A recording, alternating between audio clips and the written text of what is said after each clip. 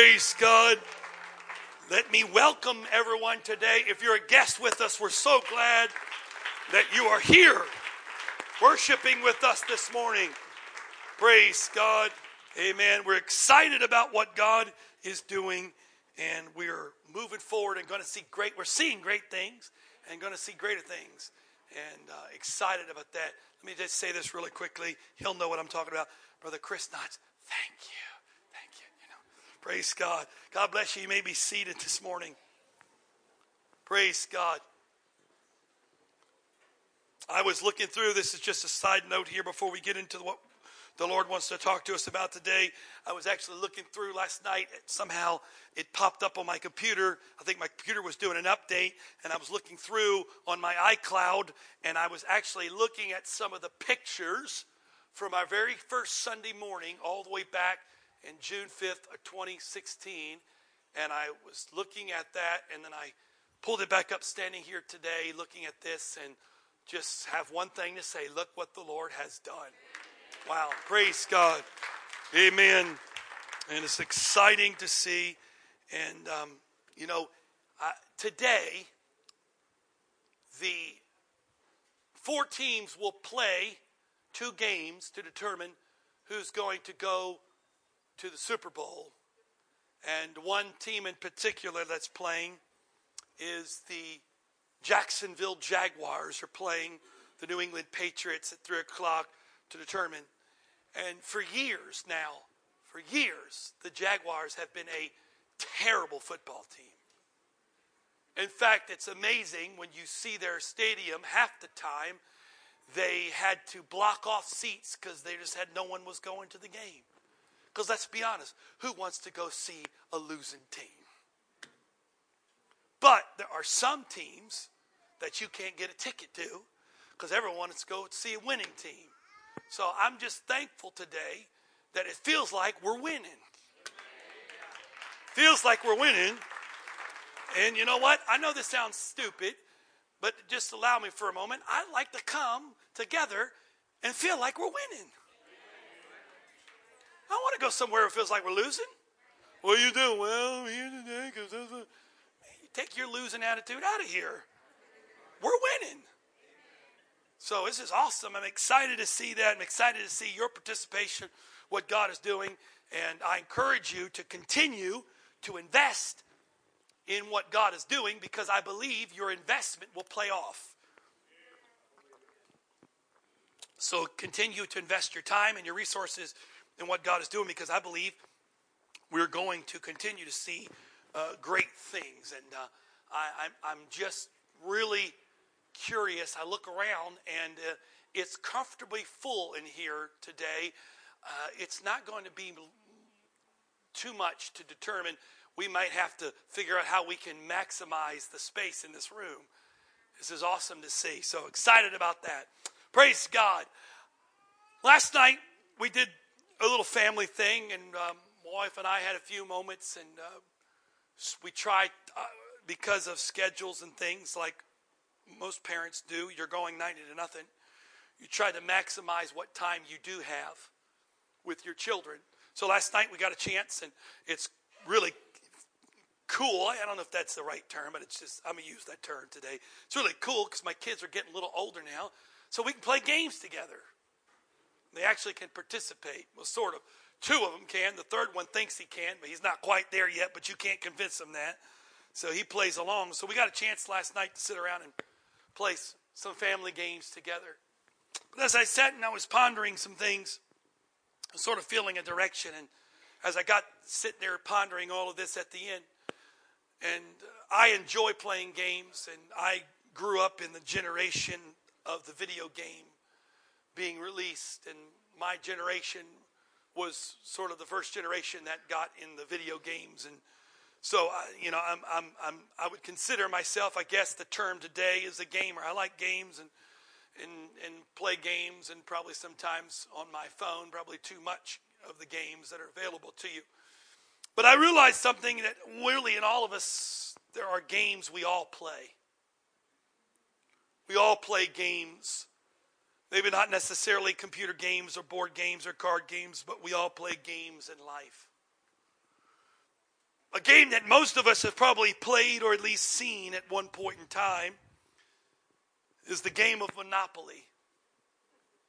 Monopoly, if you've never played it before, Monopoly is a board game where the board is divided up into squares that surround the exterior of the board. The edge of the board is divided up into squares, and each one of these squares has a value. Each one of these squares can be purchased for a price. And at the beginning of the Monopoly game, you are given a game piece. And we used to fight over who was the token, who was the iron, who was the wheelbarrow. I think there was a dog. Somebody help me out. Car. They've updated it now because that's just too old. But you had these game tokens, and so as you progressed in the game, you were given you were giving a starting bank of money, and you could purchase these squares on the board. And then as you got all of the particular squares, whether some were 2 squares, some were 3, and I think actually 1 or 2 or 4 squares. Once you purchased all and you got a monopoly on a certain color, then you could begin to build houses. And these houses had value to them. And if someone landed on your square, they would have to pay rent to you based on what you had on your square. And we all know that 2 houses is good, 3 houses is better, 4 is good. When you get 4, come on, everybody knows you got to build that hotel. And the object of the game is to really control the board. We always used to see who was going to get the utility companies, who was going to get the railroads. And ultimately, everyone waited with anticipation who was going to get Park Place and who was going to get Boardwalk.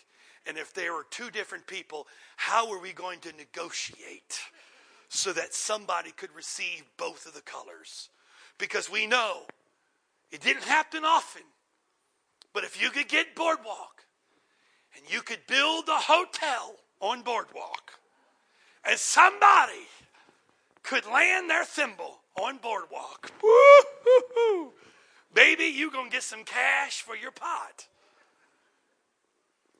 And the idea of the game was really not necessarily who had the most money. It was who could control the board. Because ultimately, the control of the board was ultimately who was going to win. If you take that idea into our own lives today, I would say that most of us in here have played some kind of game in our life for control. There's a lot of things we try to control. We try to control our image. There's some in here today more than others. Some control our image, how we appear. Some spend lots of money to project an image.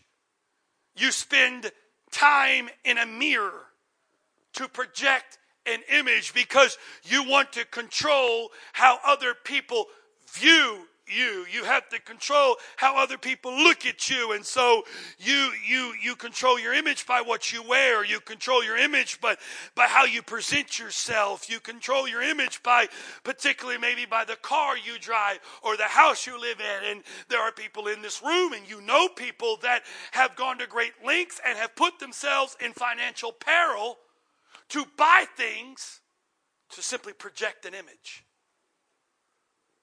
They've bought a car they should have never bought because that car gave an image. We all laugh at the 50-year-old man driving the sports car because we know what he's trying to project. Hey, okay. We can talk later. We know that the image for some more than others is important. So we try to control that image for whatever reason why we got that place. We try to control. The others in here today, maybe image is not your deal, but there are people in here, you try to control people. So maybe you don't try to control your image, but you try to control people. Maybe today You're in here and you try to control your friends. You could try to control your surroundings. And through manipulation and through things like that, you use these tools to control people. I know people. You know them too. And maybe they're in this room, and don't look straight ahead, focus. You and I both know people who are master manipulators.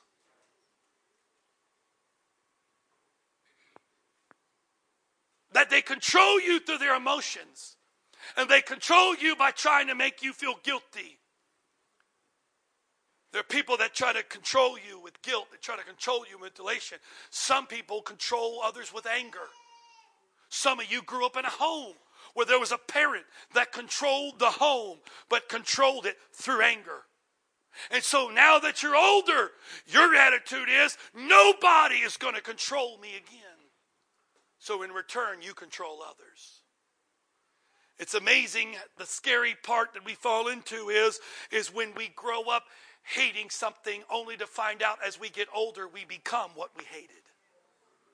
I have counseled people that have grown up in relationships where a parent was one way and they talk to me as a 30, 40, 50-year-old person, and they're talking to me about their life and they're tracing all of it back to a parent and how this parent was. And when they describe their life, they don't even realize that they have become just like that parent that has now told them, this is, my life was this, that, and I'm looking going, yes, but you've become just that.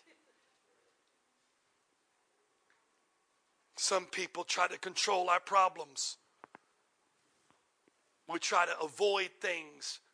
We try to bury things to avoid problems, because if we can control our problems, we can control our happiness. And so we go to great lengths to get better jobs, to this, to more money. So more money equals less problems, when you really realize more money sometimes is more problems.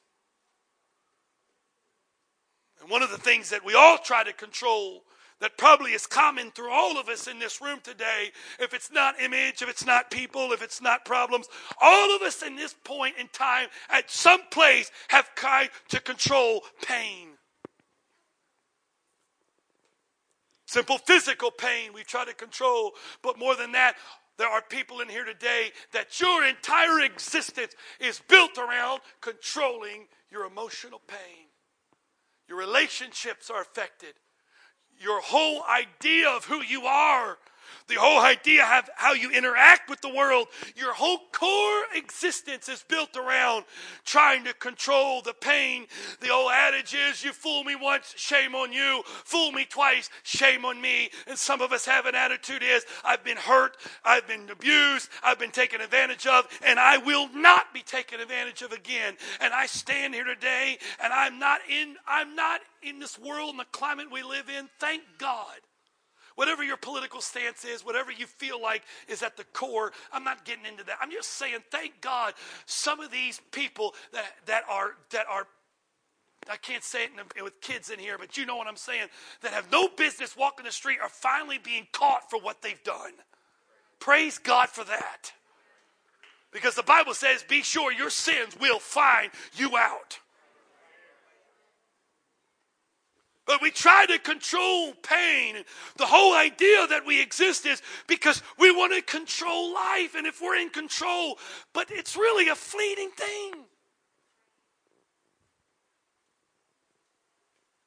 Because really, there's not one person in here today that is attempting to control your life.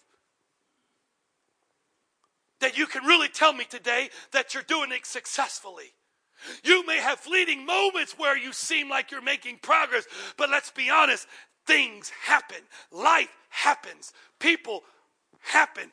Deals go on. You might have everything together and something takes place. Why? Because there is no way for me to be able to control everything. We spend so much of our existence trying to control. And what we find out is that when we control things, we end up falling into the trap that we end up doing what we don't want to do and not doing what we do want to do. In fact, I believe Paul gave us this. Paul says in Romans chapter 7, verse 15, he said, for that which I do, I allow not. For what I would, that I do not. But what I hate, that I do. If then I do that which I would not, I consent unto the law that is good. Now then, it is no more I that do it, but sin dwelleth in me. I won't even ask somebody today if you agree with that scripture, because I believe at some point in our life, all of us could have written that scripture. I could write that scripture right now. There are things that I want to do, that I've determined to do. Maybe it's January. We all started January 1 with things we wanted to do. 2 weeks into it, anybody still hanging on to those? God bless you. Because all of us in here today, we desire to change. But the problem is, we have an issue, and Paul addressed the issue. You can't change your sin nature on your own. There's a fundamental flaw built into the system, and you can't overcome that flaw on your own. I don't care how many doors you open for little old ladies. I don't care how many times that you give a coin to somebody on the side of the street. I don't care how many good deeds you do. You can't do enough good deeds to outweigh the fact that you have a sin nature.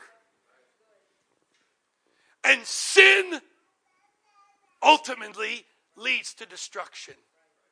In all of us today, we have a self-destruct button. Some, that button is bigger than others. But even the best of us in here today, somewhere in us, we have a self-destruct button. And there are things, situations, participation of things we get involved in that push that button.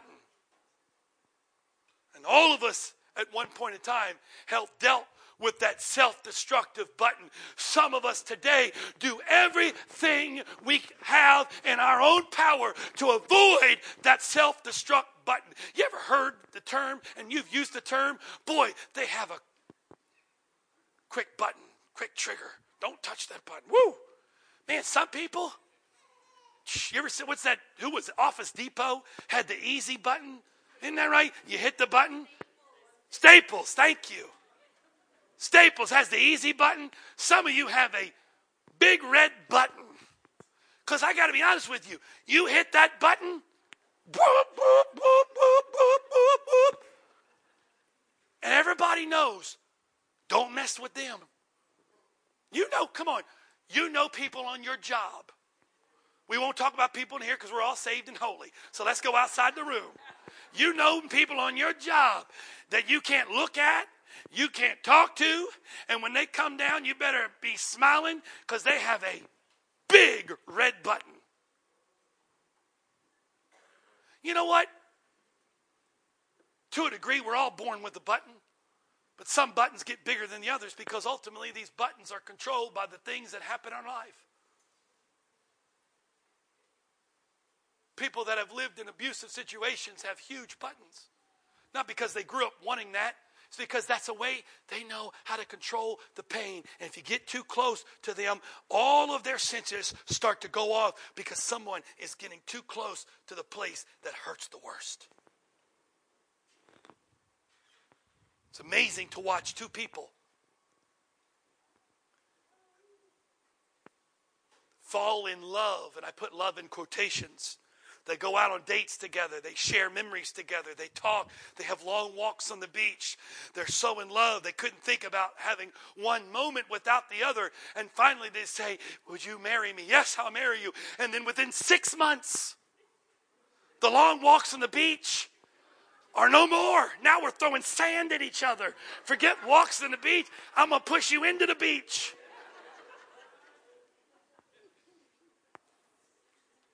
How does two people go from these beautiful romantic walks on the beach to wanting to shove each other into the beach? Because you know what?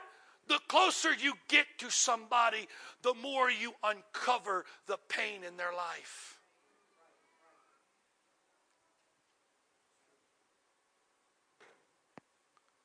Two broken people never make whole.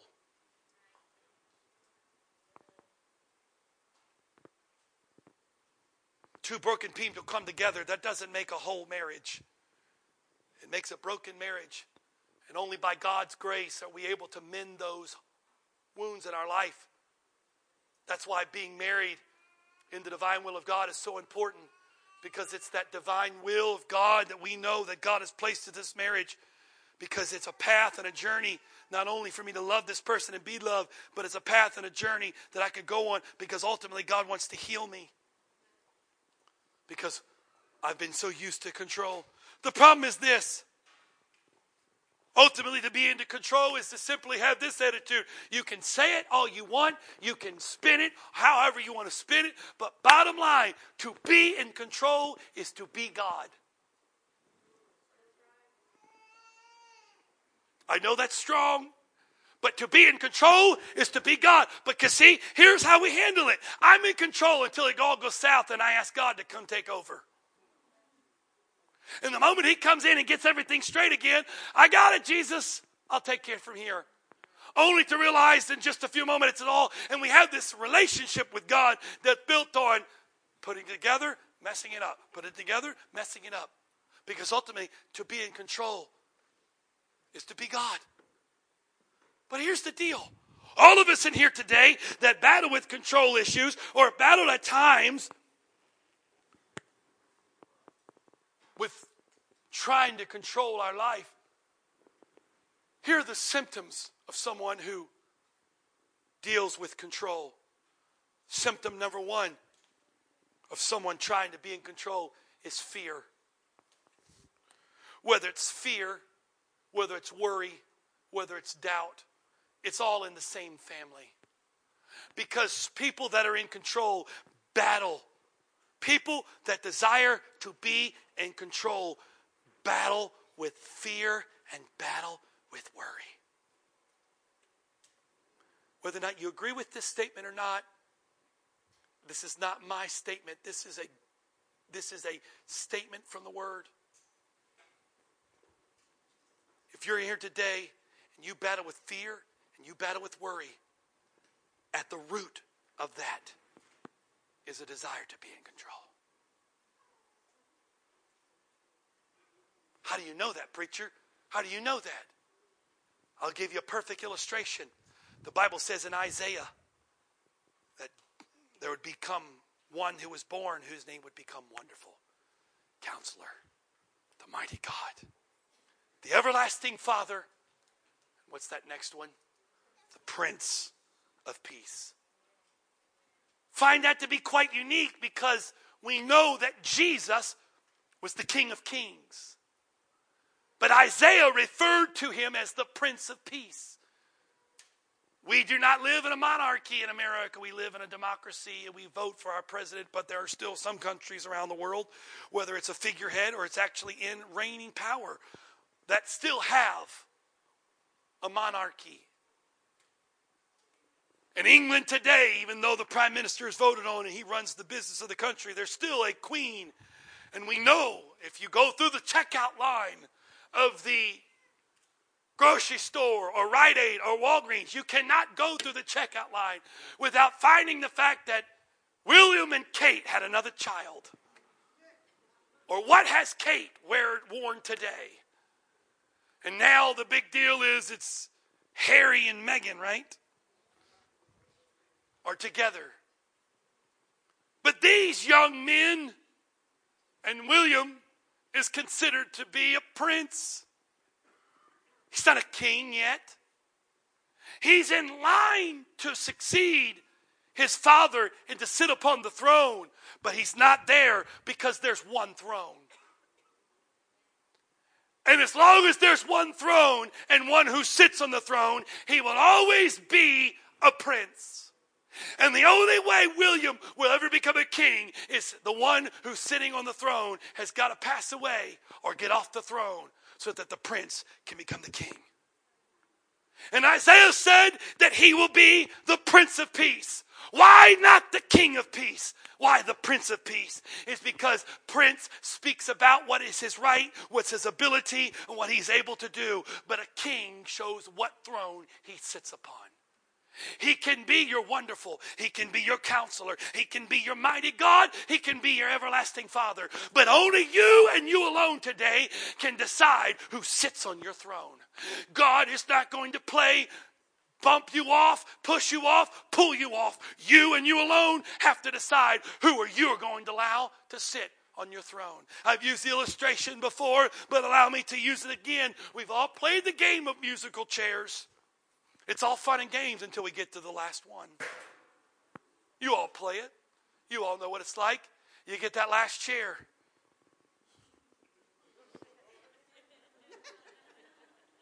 You're getting it.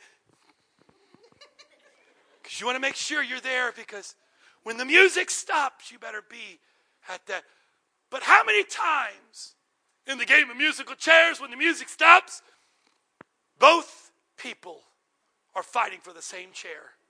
One's got the right cheek on it, the other's got the left cheek on it. And they're trying. Somebody's got to be the judge. Who's got more of the cheek on the chair? Because we know who sits on the chair is who wins the game. God's not going to play musical chairs with you today. God's not going to come and bump you off, try to fight with you to get you off.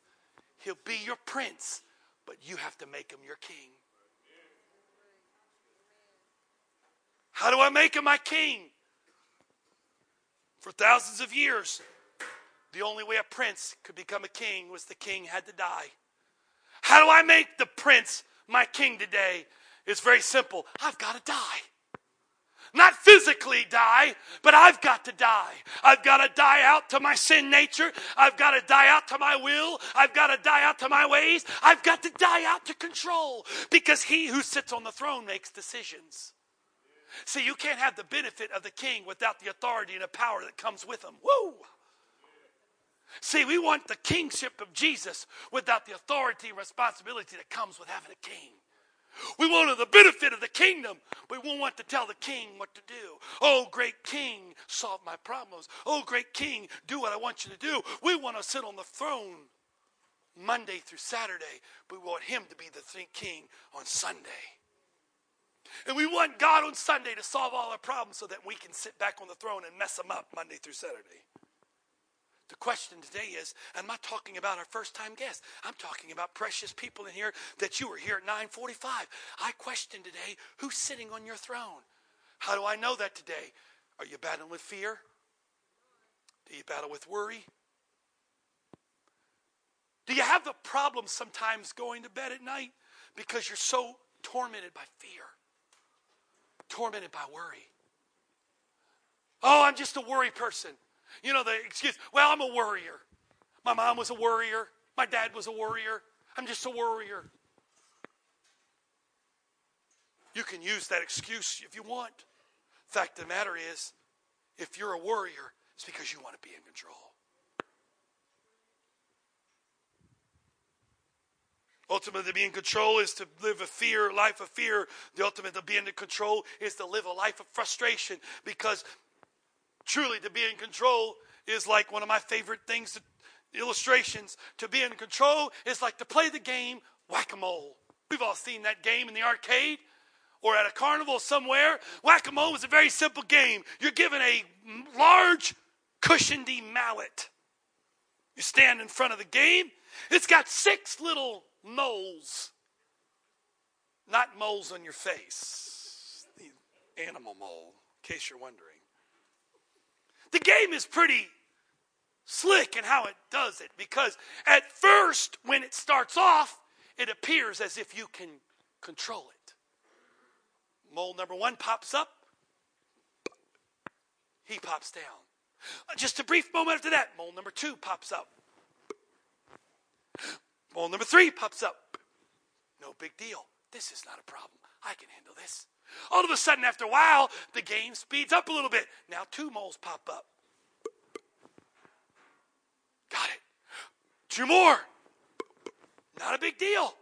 Then it gets a little more challenging as it speeds up. Now it's 3. But if you got a little bit of a quick hand and that dumb rope that's attached to the mallet doesn't stop you, you're able to reach. Boom, boom, boom. It's easy. That's not a big deal. Boom, boom, boom. But the game is built to make you fail. The game is built to make you fail, because the game will eventually get to a point that there are too many moles jumping up at the same time, and you can't keep them down, because the game is over when one mole stays up for too long of a period of time. And it literally gets to the point as the moment you hit it, the moment it's back up. And you're hitting all 6 at one time. And the only way to do it is you got to bring a buddy in with you. They take care of those. You take care of that one. And you can rig the game. But even that, the game knows. And the game fails. That's what some of you look like. I got to be honest with you. If we could peer back your week and we can see you on a Sunday when you look good and your Jesus is so good, bless the name of Jesus. But we showed up at your house on Tuesday. That's what you look like.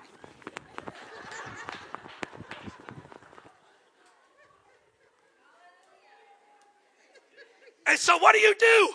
I got to call the preacher up. I need help with my moles. Preacher, I got a mole problem. Come help me. Because you want someone to get the moles out. I got a perfect solution. Put down the mallet. Step back from the game, because you can't win. Because the game is going to drive you crazy. It doesn't matter right now. Oh, see, the devil's slick. The devil is not in your face. He's subtle. He doesn't step behind the corner with the pitchfork and the pointy horns and the tail and go, boo. We'd all know that and go, the devil, run. He's slick. He's sly. He's subtle.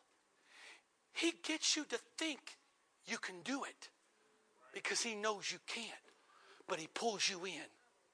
I know there's mixed company in here. I'll try to be as kind as proper as I can. But some of you that came out of that world knew that when you went down to the corner, they'll give the first one to you for free. Come on now, you know what I'm talking about. Don't act like you don't. And they may even give you the second one for free. Because we know the corner ain't into freebies. And they don't run sales. But they know if I can give you the first bit for free, you're going to end up paying all the money in the world to get the next. You see, the devil will give you the first round for free because he knows if you get hooked, it's going to cost you everything. And we are just some, forgive my language, dumb consumers. We'll take it free. My God, anything's free. Woo, free. My goodness. Black Friday, 160% off. We'll line up for 7 hours to get a broken toy because it was free. I mean, people punching each other, knocking over each other over some toy that is probably going to break in a day because it's 160% off.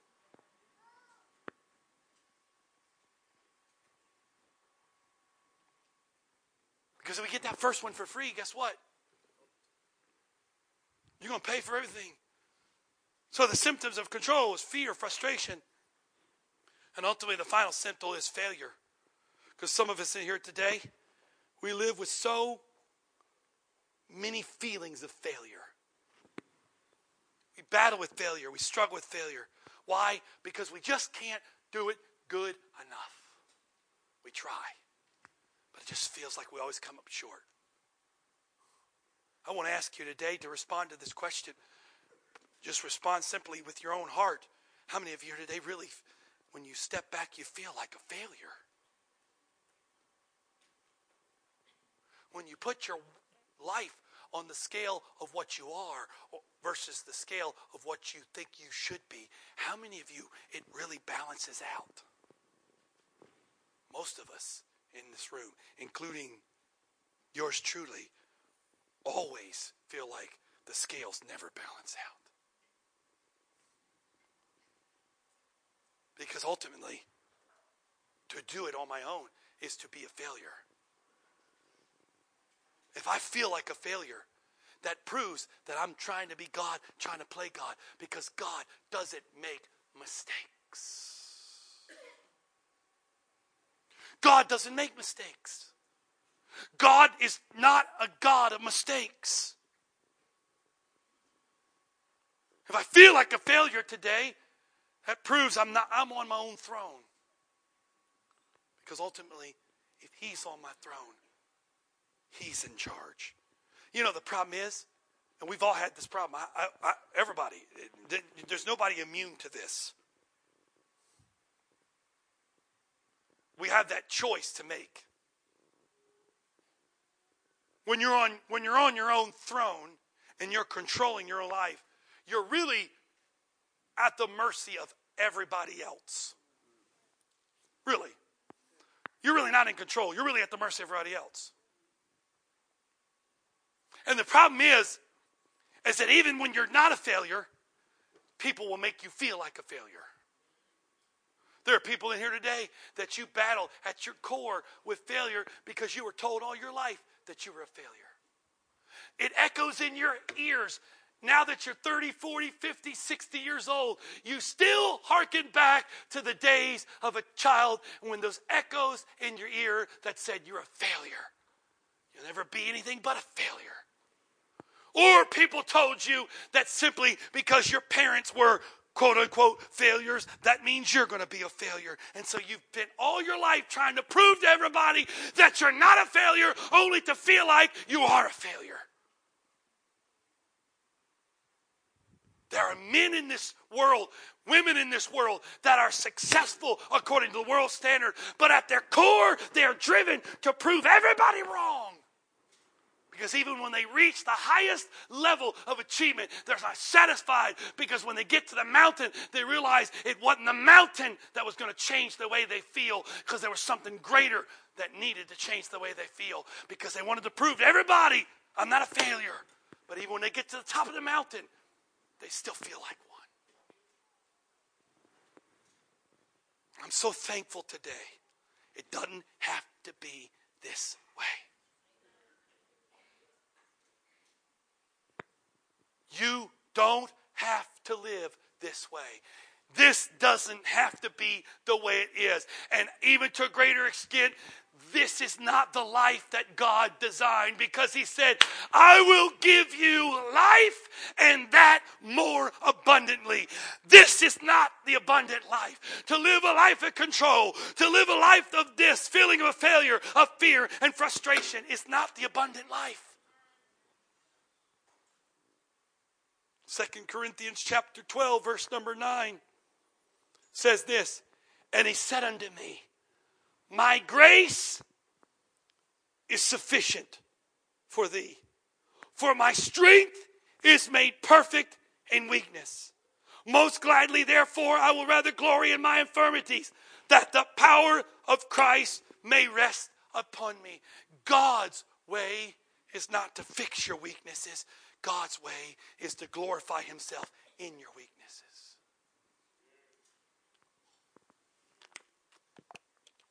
We try to become strong in the areas we are weak, but God desires to be your strength in your weakness. Every one of us in here today has weak areas. Some different than others, not all the same. Some of us, our weaknesses may be addiction. Some of us may be pride. Some of us may be control. Some of us may be, you name it. There could be weaknesses that lead us to these behaviors. Be careful. Don't judge somebody else just because they're weak in your area of strength. I find that most people judge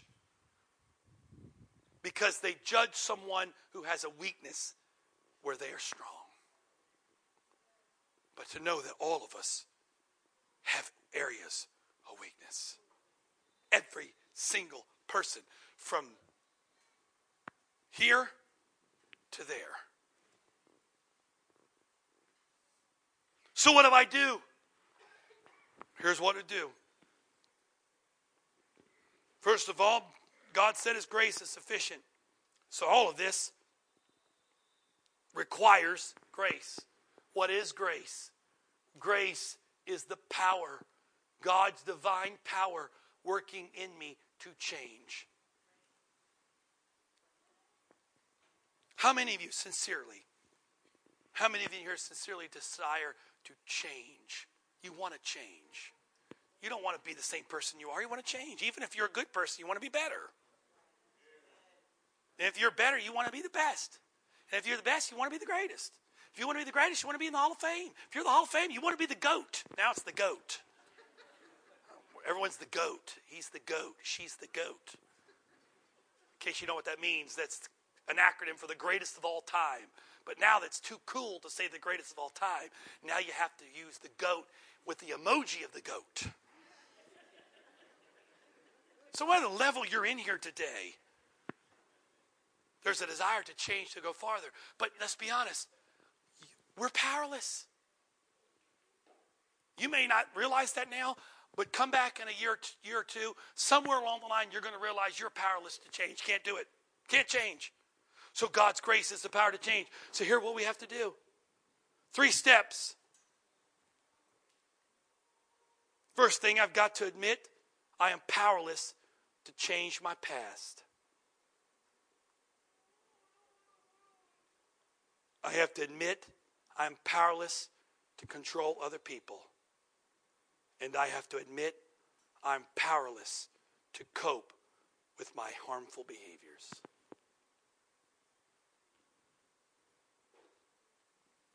I'm powerless to change my past, powerless to control other people, and I'm powerless to deal with my own destructive behaviors. But James chapter 4 verse 6 tells us this. But He giveth more grace, wherefore He saith, God resisteth the proud, but giveth grace to the humble. Leave that on the screen if you would there for a minute, Andrew. Notice that. That sounds sort of interesting. God resists the proud, but He gives grace to the humble. I don't know if in a real sense it would make sense to give grace to the humble. Sometimes those words don't really add up, but in the true sense, to receive God's grace, I have to humble myself and admit I can't do it.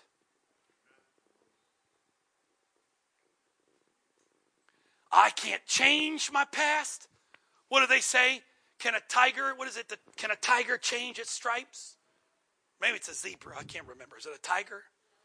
Leopard. Spots. I'm way off. It sounded good though. Come on. Tiger has stripes. A leopard. Same thing. There you go, lion. There you go. Can an elephant change his trunk?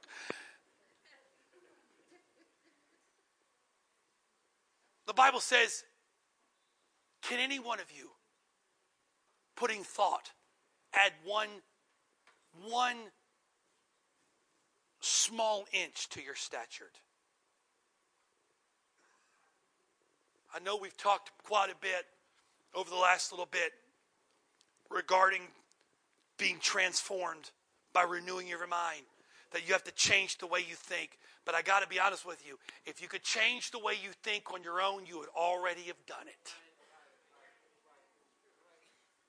So even though we have to change the way we think, you can't change the way you think on your own. The only way to change the way you think is to let God change your mind. Not let God give you goosebumps, not let God make you feel good, but let the Holy Ghost get in your mind and change the way you think. Question today is simply this: who's sitting on your throne? You say, well, God's sitting on my throne today, preacher. I'm in church. Well, Yeah, maybe this moment you got up long enough to go to the bathroom and he's sitting there. But what about in the morning? Who's going to be on your throne? Who's going to be in control of your life? Are you going to continue to be battled by fear, frustration, failure? Are you going to continue to try to control the game? Are you going to finally admit, I'm powerless, can't change my past, I'm powerless, I can't change everybody around me? Come on, let's be honest. Those of you who are thinking that today, it's a world today. If your marriage is messed up, just go get a new bride, get a new husband. It's easy. I heard a guy say the other day, he joked about it. It was kind of sad, even though he was trying to make it funny. He said, I've been married for 40 years. He said, it only took me 4 women to get there. 40 years, it only took me 4 women to get there. Okay. Somewhere along the line, if that's the case, somebody needs to help you change, brother, because you ain't changing. You can change your wife. You can change your husband. You can change your kids. You can change your job. You can change your car. You can change your clothes. You can change your underwear. Hopefully. Amen to that. But it's not going to change you. I know I believe in fresh starts, but I've seen people run away from problems thinking that changing a location is going to change their issues. But you know what the problem is? Everywhere you go has a mirror. Every new house has the same looking mirror. Because when you get up in the morning in that brand new house, you still have that same old fella, that same old lady looking back at you. Every car has got a rear view mirror. You look up at traffic, them little 2 eyes is still looking back at you. It could be a $100,000 car or a $10 jalopy. It still has a mirror. Because you're still in there. So you know what? Why don't we just start with where it matters? Get up off your throne and let God be the king of your life. Why don't you just finally today admit and humble yourself and say, God, I can't do this. I need you. I don't want to live frustrated. I don't want to live in fear. I don't want to live in failure. I want to get free and let you be the king of my life. We just read it. Leave it still up there. But he giveth more grace, not just some grace. I love that. He doesn't give a little bit of grace. He gives more grace. It means he just keeps giving it to you. Grace and more grace. It's like the infomercial. Buy one. You call within the next 10 minutes, we'll send you 2. More grace. Wherefore he said it. How do I get that more grace? I got to admit my pride, become humble, and it gives me access to grace. I wonder if there's anybody in here today that you desire to humble yourself before the Lord and say, God, I want you to be the king of my life. Let's bow our heads for a moment if we can. I want you to take just a moment here before we go finish today. I want you just to take a moment. I want you to really ask yourself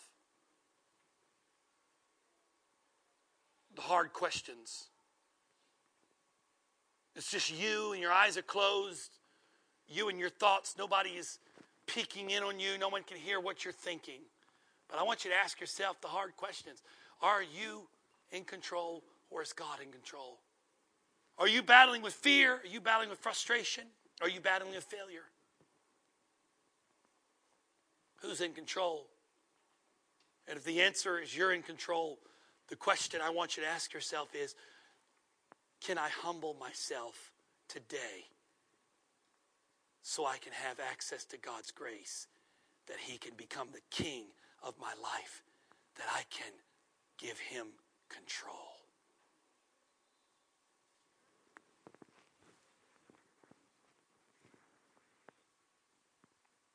In the name of Jesus.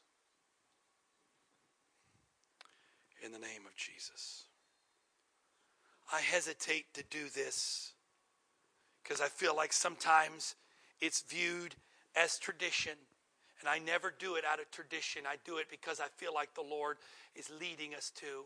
Because we read today in Unlocking the Bible, we read the scripture where James says, be ye doers of the word and hearers. Not just hear the word, but do something about it. You've heard the word, not Joel speaking. I believe the Lord speaking. Now what are you going to do about it? I wonder if there's anybody today that you want to make God the king of your life, that you're willing to humble yourself, get out of your seat as an act of putting away and resisting your pride. Get out of your seat. Come and stand before the Lord. Lift your hands and say, God, I want you to be the king of my life.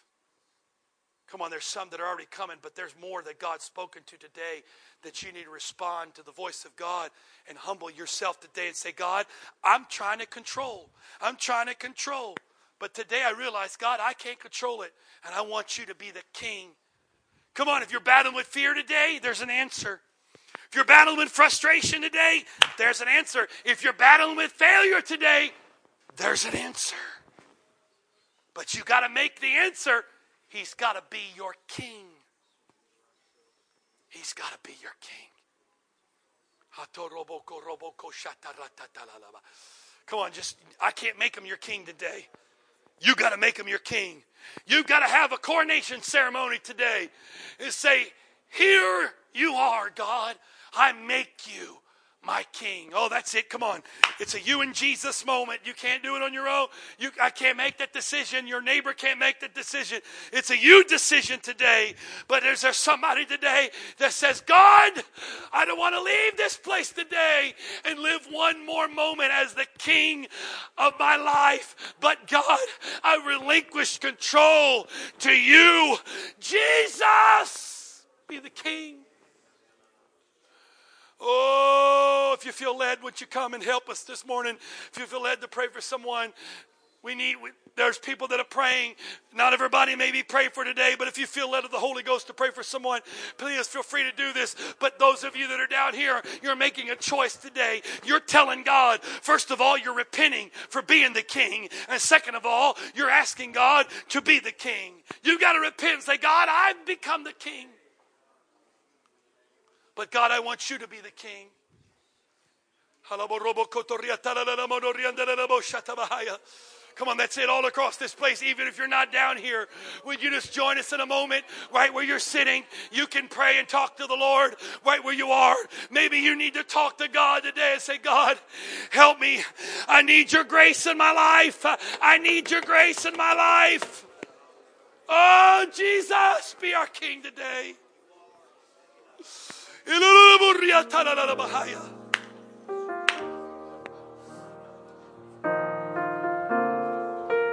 Oh, Jesus. Jesus, come on. Come on.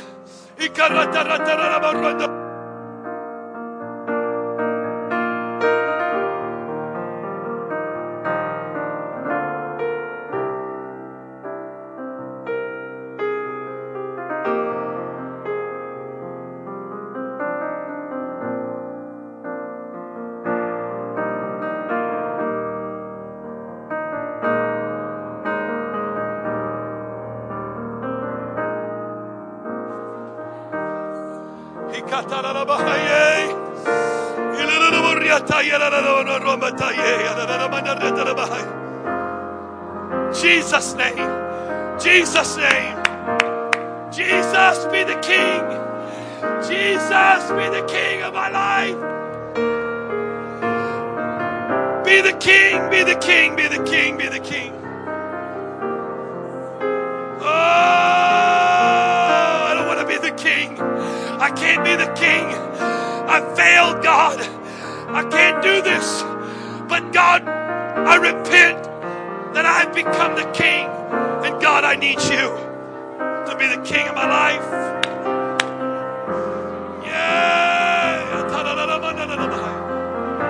Can't make it without you. Not for one day. Yeah.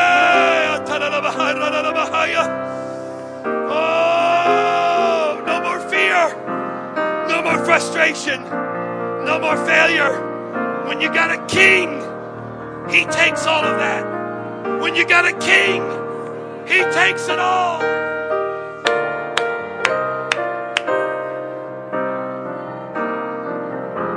Oh, Jesus. Jesus, Jesus.